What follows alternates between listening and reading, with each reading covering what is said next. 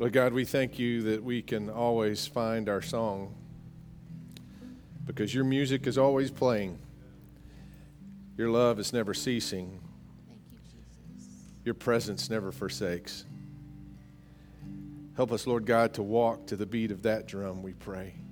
And all that we do and all that we are, Lord God, fill us with the song of heaven. And let it play out through us here on this earth, we pray in Jesus' holy name. Amen. Amen. You may be seated. We were just singing, Be Thou My Vision.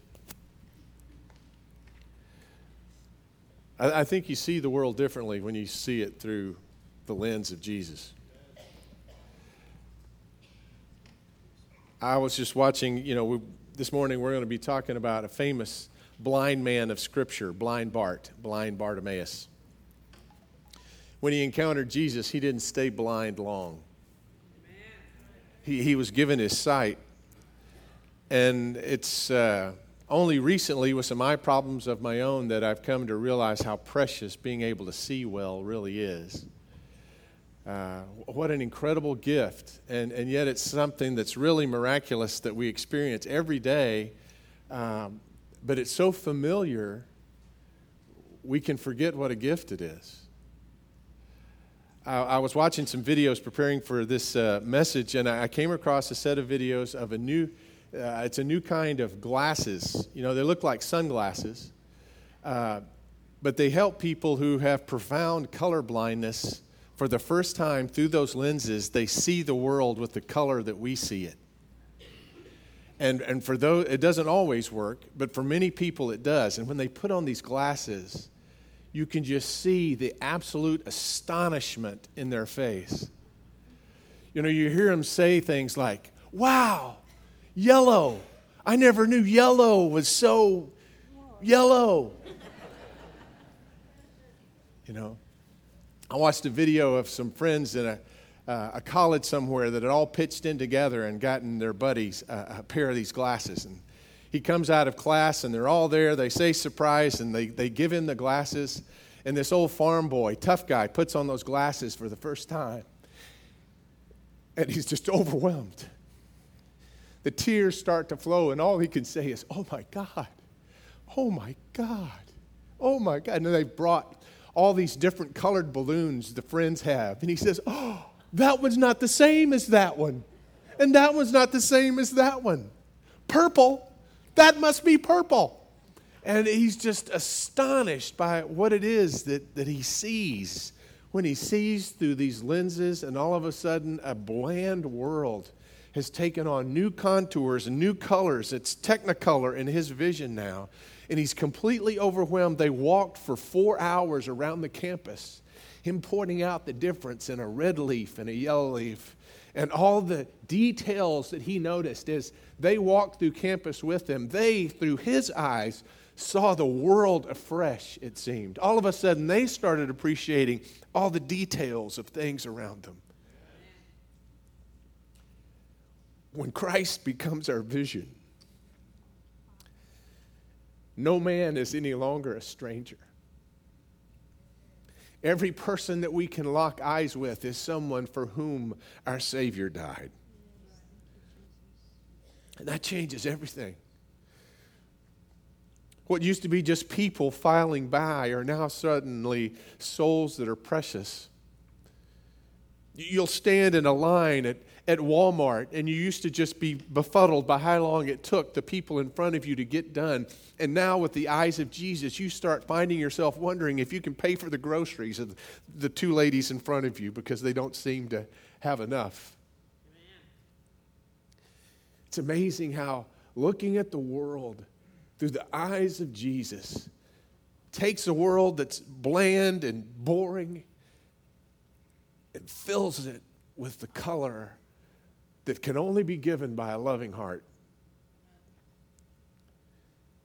Be thou my vision, Lord Jesus.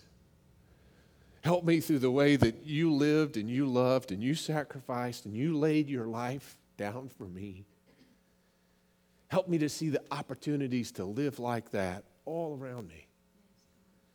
To pass along this burst of color in my life, as wonderful as it is. And Help others to see it too. Help others to awaken to it. Maybe even some others that I, share the pews with each Sunday. Let's open our eyes to see the world through Jesus. On the night in which he gave himself up for us, he took bread and he gave thanks to you, our Father, and he broke the bread. And he gave it to his disciples, saying, "Take and eat. This is my body, which is broken for you. Do this in remembrance of me." And likewise, after supper, Jesus took the cup. And he gave thanks to you, our Father, and he gave it to his disciples, and he said, "Take and drink from this, all of you, for this is the cup of the new covenant, poured out for you and for many for the forgiveness of sins. Do this as often as you drink it in remembrance of me." And so, Lord, this morning as we partake of these gifts of juice and bread, we pray that you pour out your Holy Spirit upon them. That, Father, we might feed on the real presence of your Spirit, that somehow our spirits would be touched by yours. The way you see us and the way you see the world would become a lens for us to have the same kind of vision. Father, help us not just to see the world as you saw it, but to respond as you responded. Give us the courage to share an encouraging word, even if it's with a stranger. To meet a need, even if it's anonymously. Lord God, help us to live into this life the same way you did. And Lord, for that, we need you living within us, indwelling us by the power of your Holy Spirit. Change our dull and hard and apathetic hearts. Help us to live with the same kind of love towards others as you live in your love towards us. Help us to partake, Lord God, that we can give. In your holy name, we pray as you taught us to pray, saying, "Our Father, who art in heaven, hallowed be thy name. Thy kingdom come, thy will be done on earth as it is in heaven. Give us this day our daily bread, and forgive us our trespasses as we forgive those who trespass against us. And lead us not into temptation, but deliver us from evil. For thine is the kingdom and the power and the glory forever."